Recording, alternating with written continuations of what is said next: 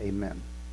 We're going to continue our series today on spiritual growth, genuine Christianity. And if you would join me, please, in 1 Peter chapter 2, verses 1 through 3. 1 Peter chapter 2. If you have the large print Bible, such as I have, it's on page 1294. If you have the small print, I can't help you. You have to find it. So, anyway, spiritual growth. We've looked at loving the Lord your God with all of your heart, soul, mind, and strength. And the second is likened unto it, love your neighbor as yourself, to be obedient. We talked about the fact that we do sin and that we struggle with sin. And today we're going to look at another issue, which is spiritual growth. Spiritual growth. And as we look at 1 Peter this morning, we're going to do a quick background study. His name means Peter, large rock or stone. Some translate it pebble, but I do not. I believe it's rock.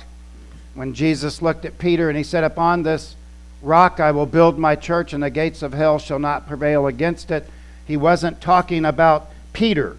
He was talking about the faith of Peter.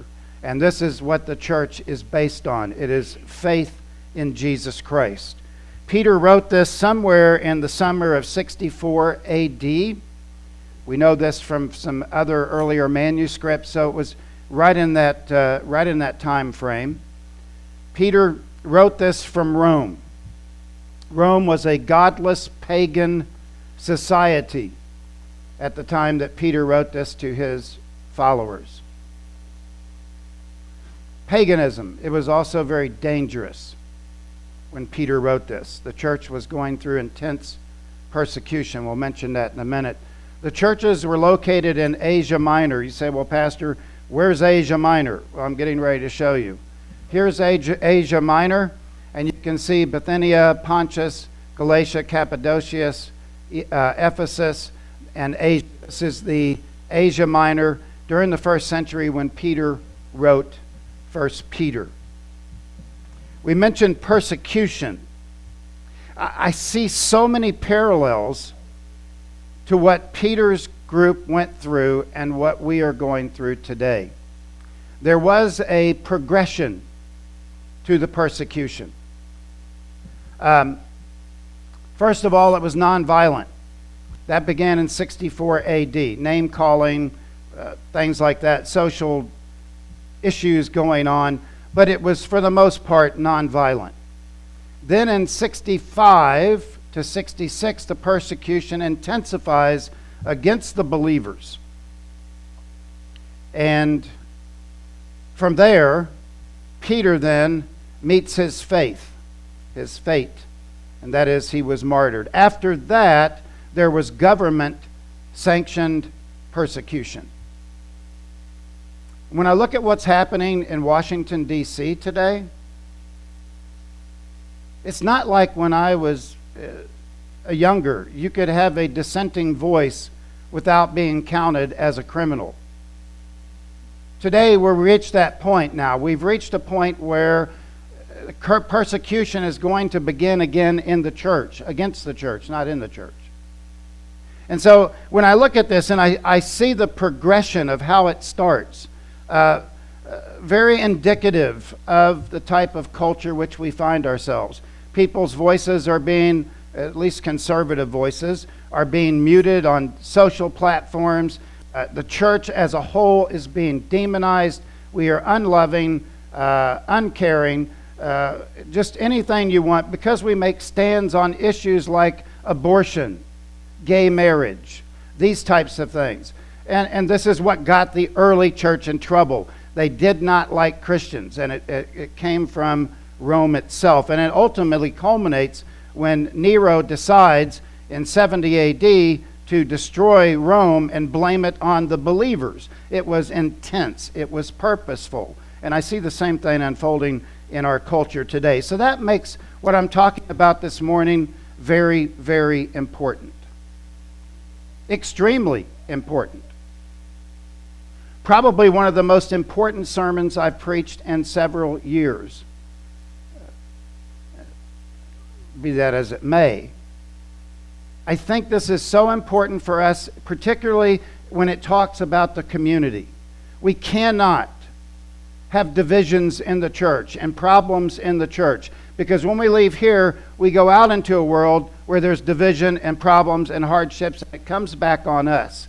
So when we talk about spiritual growth, Peter kind of drills down here.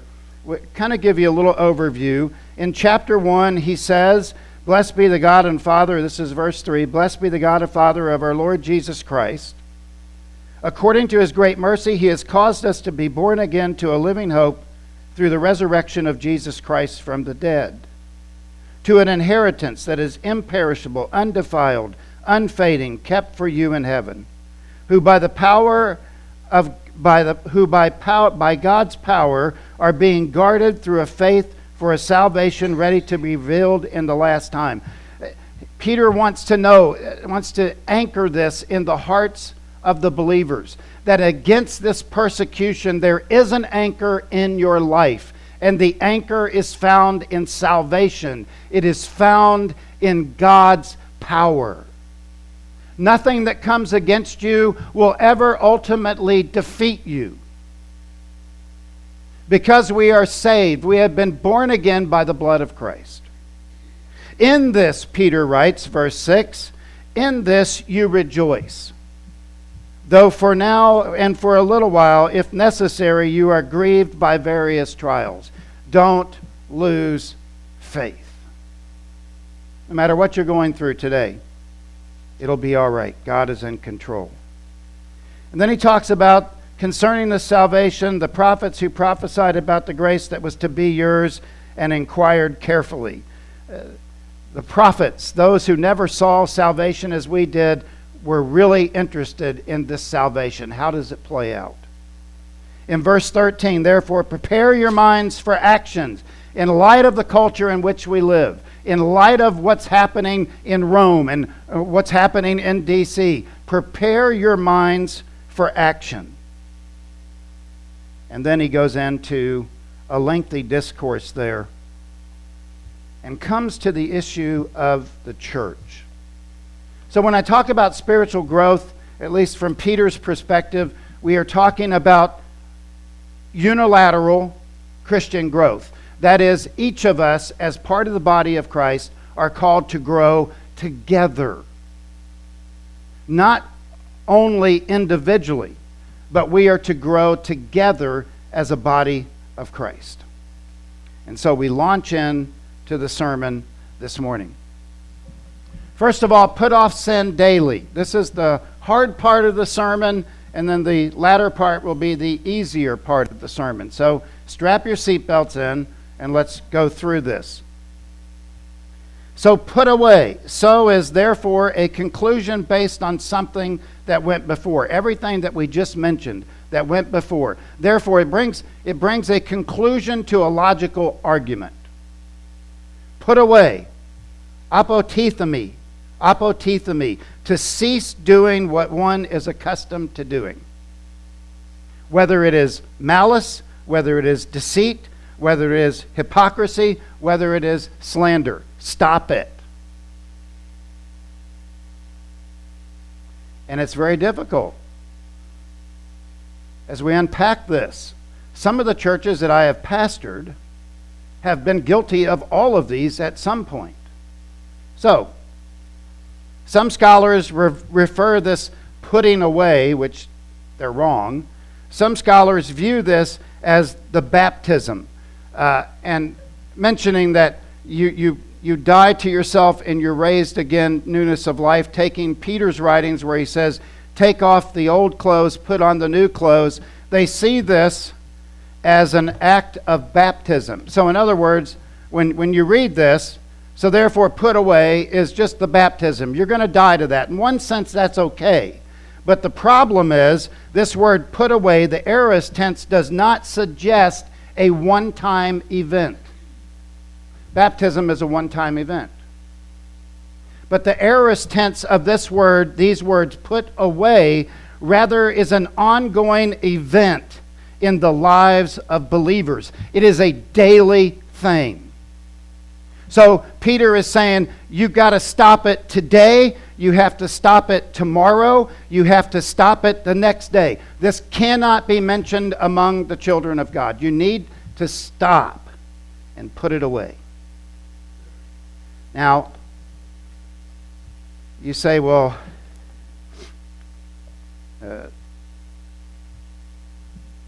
Pastor, how does this refer to the church?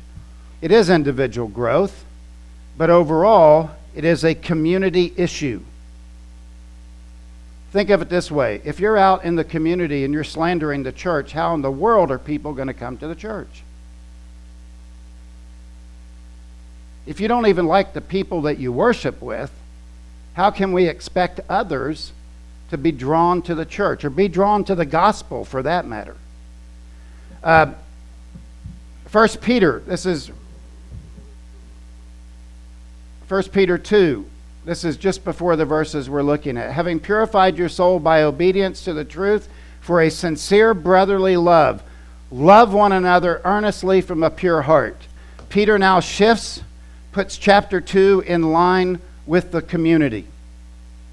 And since you have been born again, not with perishable seed, but imperishable, through the living and abiding Word of God. I love that. The first, you guys, most of you weren't here because we play videos before. Ancient words ever true, changing me and changing you. I love that. I love that song. It's so, because this is the ancient words that we have. And they are true and they are abiding. We have the Word of God. What about 1 Peter chapter 2, verse 4, right after ours? As you come to him as living stones, rejected by men, but in the sight of God, chosen and precious. You yourselves, that's us here, you yourselves are like living stones, are being built up to a spiritual house.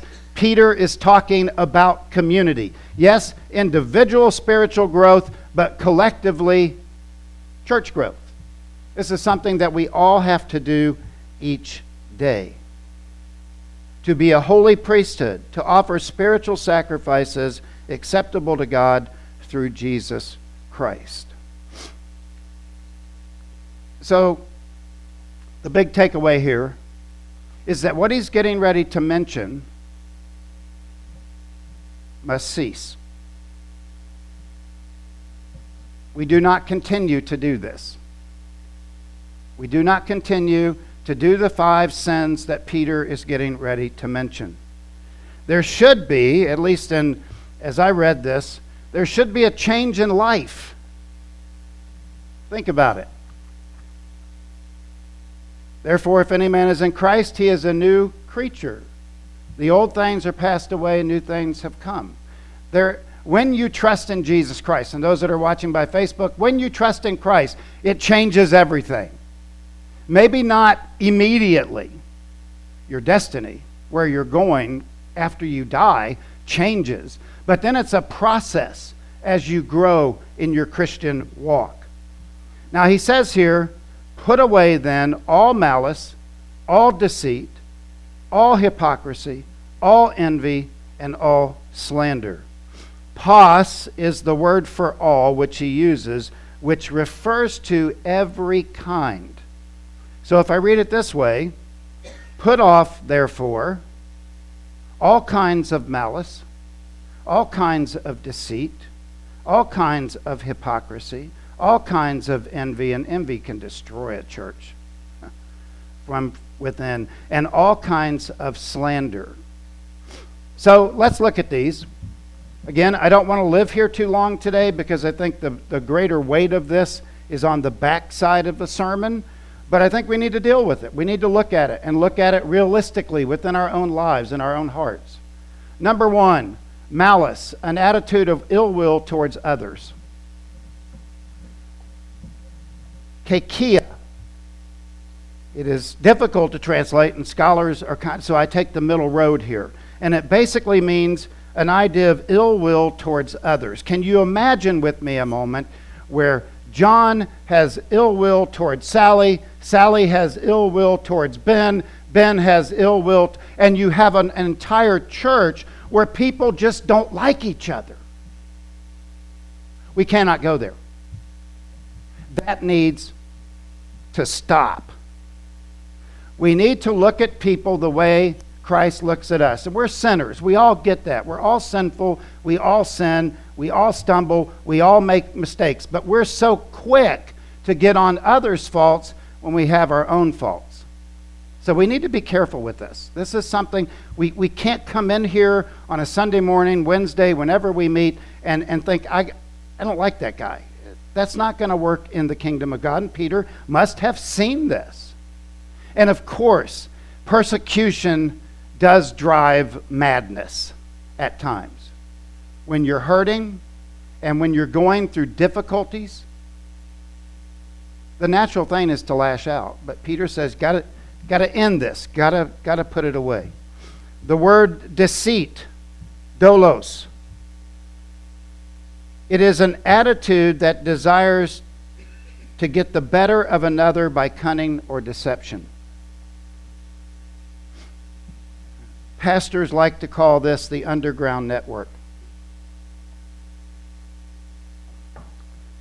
15 years ago, I was pastoring a church, and by the way, that's why I'm here now. You know the story well. Many of you know it. The church across the street fired their pastor, rightfully so. He was extremely liberal. He was showing videos in the worship service that he should not have been showing. And those that were in the church said, we can't have this. So they talked with the pastor. They tried to reason with him. And he said, no, I'm going to keep doing it. So they fired him. Long story short, I knew a lot of the families over there. So they came to our church. And we had these joint worship services. But what was not known to me was that 70 years ago, there was a division.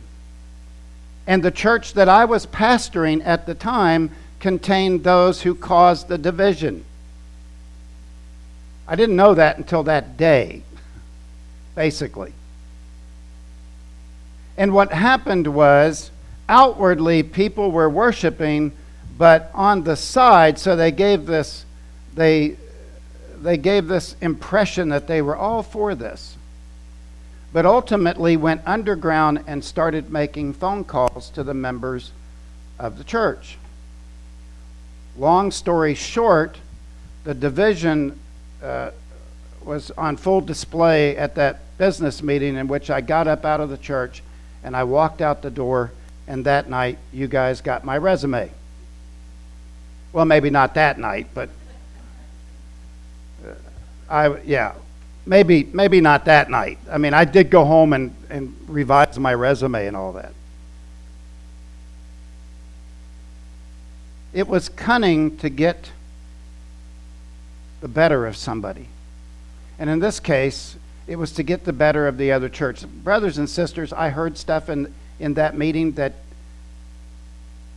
should never. And people in the community were asking me, Pastor Mike, is this really going to happen? And I said, well, just keep praying about it. We were running 250. Both churches were overflowing. I mean, there were people in the back. It was just amazing. And I had some of the older members who could not let go of what happened 60, 50 to 70 years ago. It's really sad. I don't know what my former church is running. The last time they were running 21. When I was there, we had it from 30 to 120. And then this merger came along, and it was bad. I was damaged. At least I felt damaged. But then I came to you all, and everything's better, right? Yeah.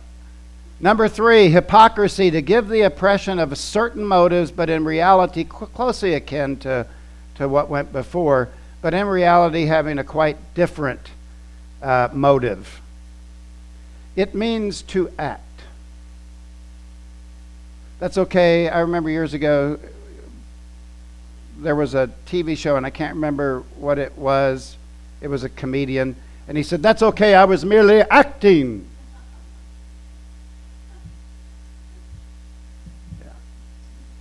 That's hypocrisy. A deacon on a Wednesday night in a Southern Baptist church, after I was teaching, and King Solomon said, "Do not be excessively wicked." The deacon came up to me, who outwardly helped the little old ladies in the church, was revered as a deacon. It was a family church, and he was part of that family. And so they looked at him. He's nice. That same deacon who projected, "That's okay, I was merely acting, Pastor," came up to me and he said, he bumped my shoulder and he said, "Pastor, how evil can I be?" I don't think saved. I just don't. He gave no evidence of it. Dr. Cook once told us in class, he said, "You're no better a Christian than you are in the dark." So, hypocrisy. Here's a big one. This one, envy, a state of ill will towards someone because of some real, I'm just reading to you from the Greek, or presumed advantage experienced by such a person. It starts like this. How come he got that position and I didn't? I want what they have. How come I didn't get that? And you could see how this becomes problematic in the church. Peter wouldn't write this if it wasn't in some form happening in the church. And these are things, remember, these are things that we're to stop. Not just today and then pick it up again tomorrow and run with it, but to stop it today. So whenever there's a moment when you have this idea of, I'm going to project one thing, but actually my motives are over here, stop it. Why can't you speak the truth in love? Truth in love does not lash out either. Truth in love is very logical. It doesn't scream. It doesn't do those things. Truth in love means, okay, this is the truth, but I'm telling you in love. How does that look? How does that play out? And then another one, which is equally dangerous, is slander. That is defamation speech that runs down another person. I don't know.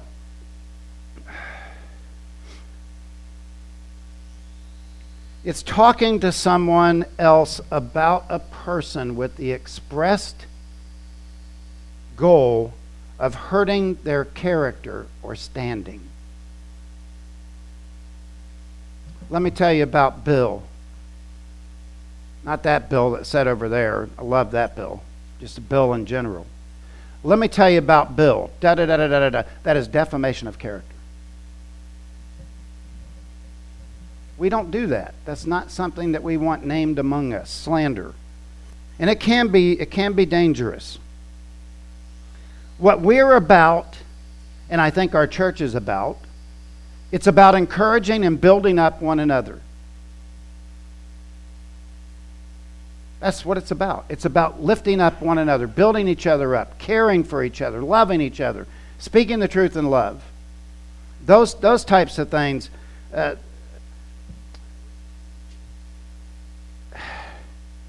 Thomas Schreiner, in his commentary, writes this: the sins listed tear at the social fabric of the church, ripping away the threads of love that keep them together. Beautiful picture there.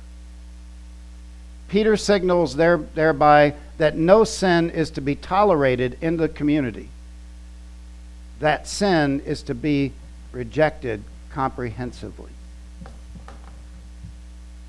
So, tomorrow or even this afternoon, when you go out, make sure that you're building each other up. You know what I love about Angie? She has a heart for worship. What I like about Tony, although I wish he'd beat the drums a little louder, but is, don't I always say that to you? Come on now, let's get it going.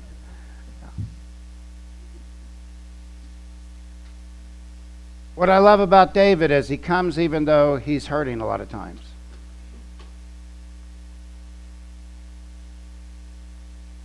That's how we do it. we build each other up. I could say that about each one of you this morning. There's good in all of us. So that's the issue. Peter said, let's not do this. Please, if you're doing it, let's stop. Now let's get on to the good stuff. Crave spiritual growth. And he talks here about spiritual milk. Spiritual milk. Yeah. Like newborn infants long for the pure spiritual milk. So in this setting, we are stopping all of this other stuff, and instead of eating junk food, right? Kind of like junk food. We're gonna nourish ourselves with spiritual milk. That end we stop, this end we start. Now, he says like newborn infants. This terminology actually is only used here. Newborn infants, occurring only here in the New Testament. Newborn, archegenos, archegenos. Originally, the word referred to an unborn embryo that was in utero. But when Peter used it, it referred to a person who was recently born. It's a born-again language.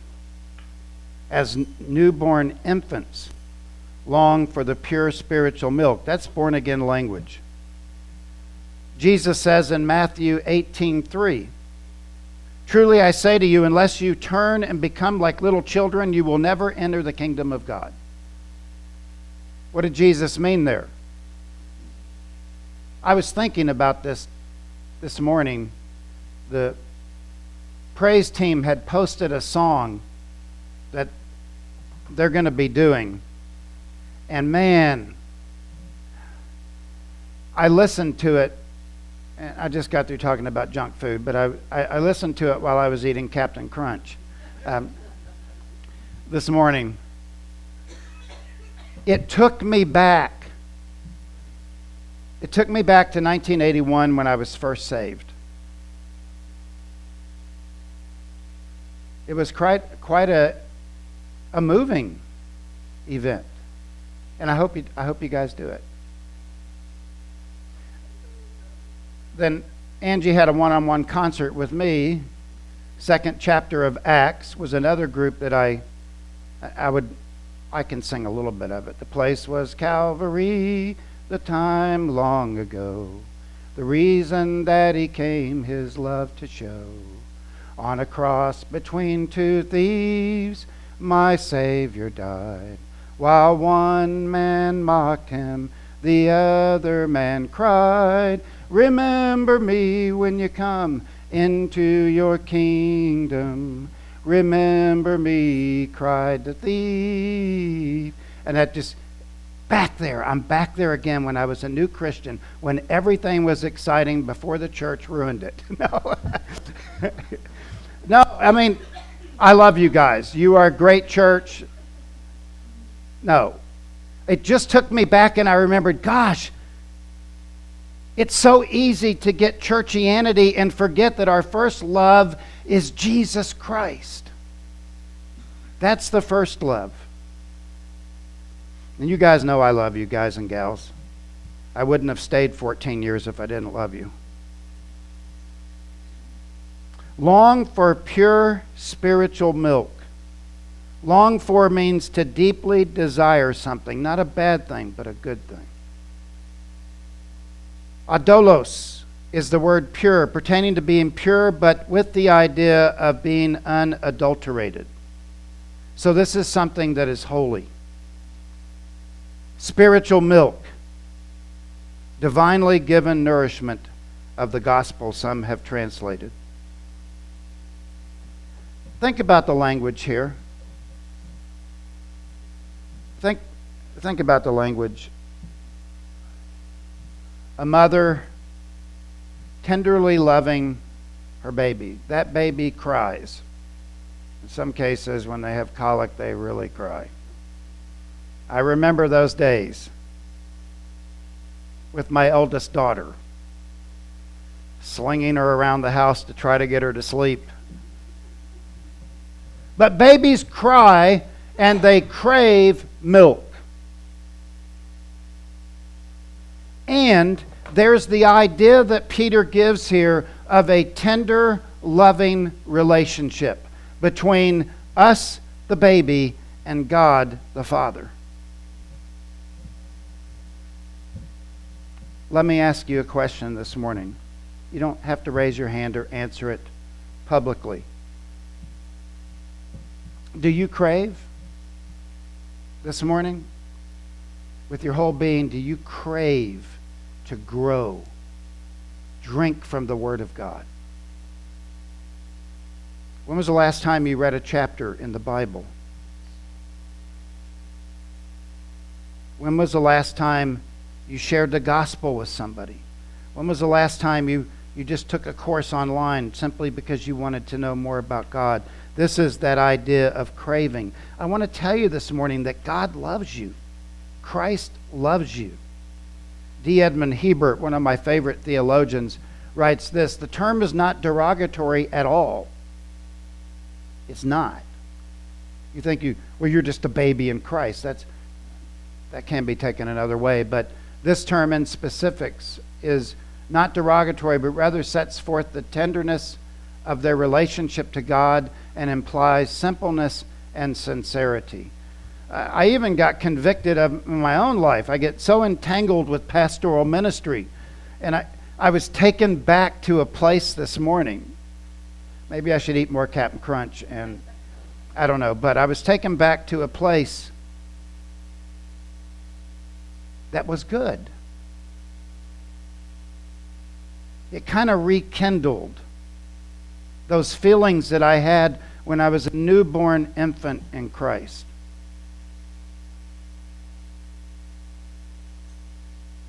We got to find our first love again. And our first love is Christ. That should be our first love above all things. The purpose for craving the spiritual milk is that by it you may grow up into salvation. Alexano. More specifically, growth of plants and of course babies. Here's the issue. When Peter says that you may grow up into your salvation, physical babies do not stay babies.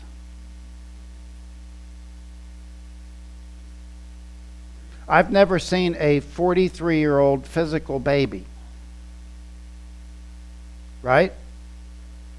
You grow. How do you grow? Well, you get nourishment. Your bones grow. There's a lot of chemical changes that happen in your life. And you begin to grow. You don't stay babies. And Peter is saying you grow up into your salvation. You grow up into your salvation, which means this. You are saved. There was a definite point in time when you trusted in Jesus Christ as your Lord and Savior. And then you begin to grow step by step. Some of the stuff that I thought when I was a baby Christian, wow, I couldn't believe I even thought that. But now that I'm older and I have grown into my salvation, means that salvation is instantaneously done when we trust in Christ, but then it is a lifelong pursuit. Peter is saying, don't stay spiritual infants, but that you grow in the knowledge, which he'll say this at the end, grow in the knowledge and faith of Jesus Christ. Although I will say this, that would be something to see a 43-year-old baby walking.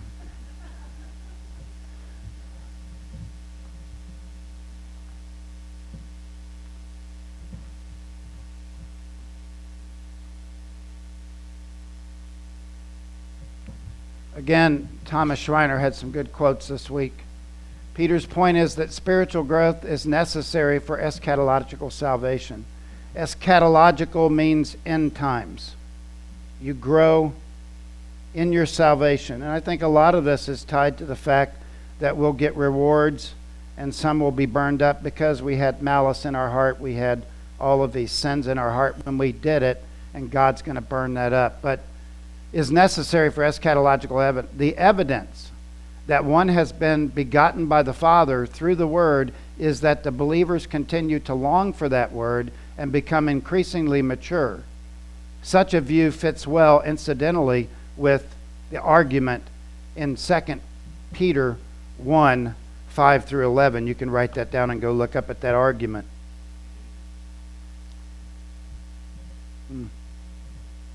Lastly, taste and crave the spiritual milk. If indeed you have tasted that the Lord is good. We've been looking at these ifs. There's a first-class conditional, second-class conditional, third-class conditional, and fourth-class conditional. What we're dealing with here is a third-class conditional statement. I know that doesn't mean a lot to you, but it does change the meaning of the text greatly. If indeed you have tasted that the Lord is good, it carries the idea of now that you have tasted the Lord is good. And here's the ultimate definition of that word if. It assumes a high probability. Listen to this. It assumes a high probability that the believer is saved. But it leaves a little room for the fact that this person may not be saved. If you use the first-class conditional, then the statement is absolutely false on all grounds. But Peter is saying, if you've really tasted that the Lord is good, good chance that there is, maybe a little wiggle room over here where you haven't really tasted that the Lord is good. I thought about that this week. Is it good to look at yourself? Is it good to evaluate your salvation? Have you ever done that? Have you ever did a double take? 2 Corinthians 13:5, test yourselves to see if you are in the faith. Examine yourselves. Or do you not recognize this about yourself, that Christ is in you, unless indeed you fail the test? I don't think there's anything wrong with saying, Lord, am I truly saved? Have I given my life to you? And if I have, Lord, help me grow out of infancy onto maturity. Ultimately, and I'll be honest with you, ultimately, I don't know the salvation of anyone. I know my salvation. But ultimately, I don't know the salvation. I can say there's an extreme high probability that everybody here is saved. But ultimately, I'm not the judge. And thank goodness, I'm not the judge. But I think it's okay to test yourself. Lord, am I really saved? I did that years ago. Actually, I was under conviction, because I had gotten saved and was going back out partying again, sitting there, but I really wasn't happy because something inside was not quite right. And all the stuff that I thought was cool and happening, I don't know, they don't use those words nowadays, but I was sitting there and I go, this is not right. Because I had had a conversion in my heart. And I didn't view the social life and all of that the same way after that event.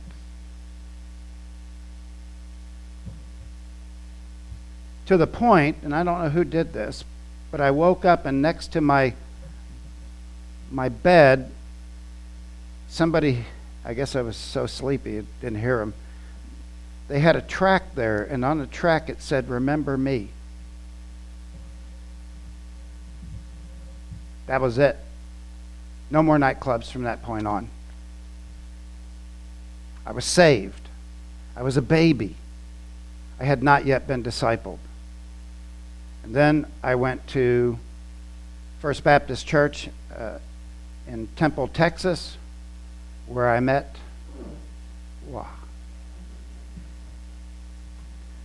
And thus began my life with a godly woman. She's not perfect. But I remember she told me one time later that early in our marriage she laid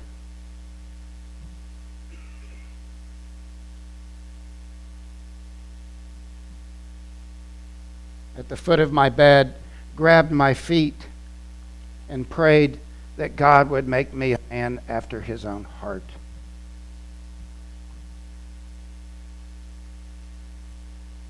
Yeah. Tough thing. Now the word that I really like, giomai. I love this word. The word taste. Boy, I've done everything in this sermon. I've laughed, I've cried, I've sang.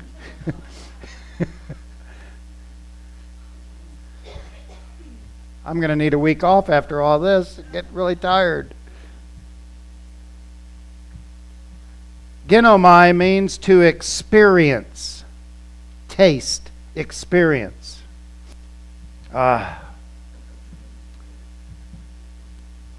ribeye steak.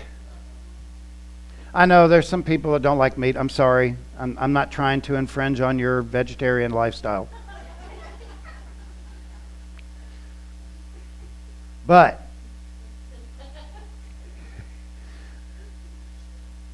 I don't know what other lifestyles there are. There's vegetarian, there's vegan. I'm not infringing on that at all, please. I don't want to cause offense. But when you taste the steak and I cut into that and I eat it, I go, wow, that's really good. And I want more. Right? That's probably, I don't know, the picture may be deceiving. That's probably an 8-ounce steak. That's pretty good. I can really nail this stuff down. That's a 4-ounce. That's a 6-ounce. Give me the 8-ounce. I want that one. Then there's a baked potato and some green beans. If I'm judging, that's probably 520 calories. Because I'm still into the calorie stuff. I can't shake it. It's in my mind. I don't have a coach to call anymore. But when you taste that, it's like, I want more. By the way, a good steak does not need A1 steak sauce. Amen. Praise God. Amen. You eat that, and you just want more of it. Eventually, the steak runs out. And you can't order more because you've got this little thing, this calorie counter.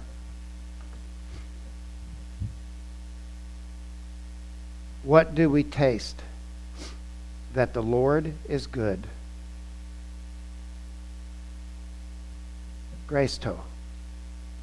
Grace to. That God is gracious and kind. Do you know, brothers and sisters, this morning, you and I have been so blessed. God has been so gracious to us to even save us and to redeem us.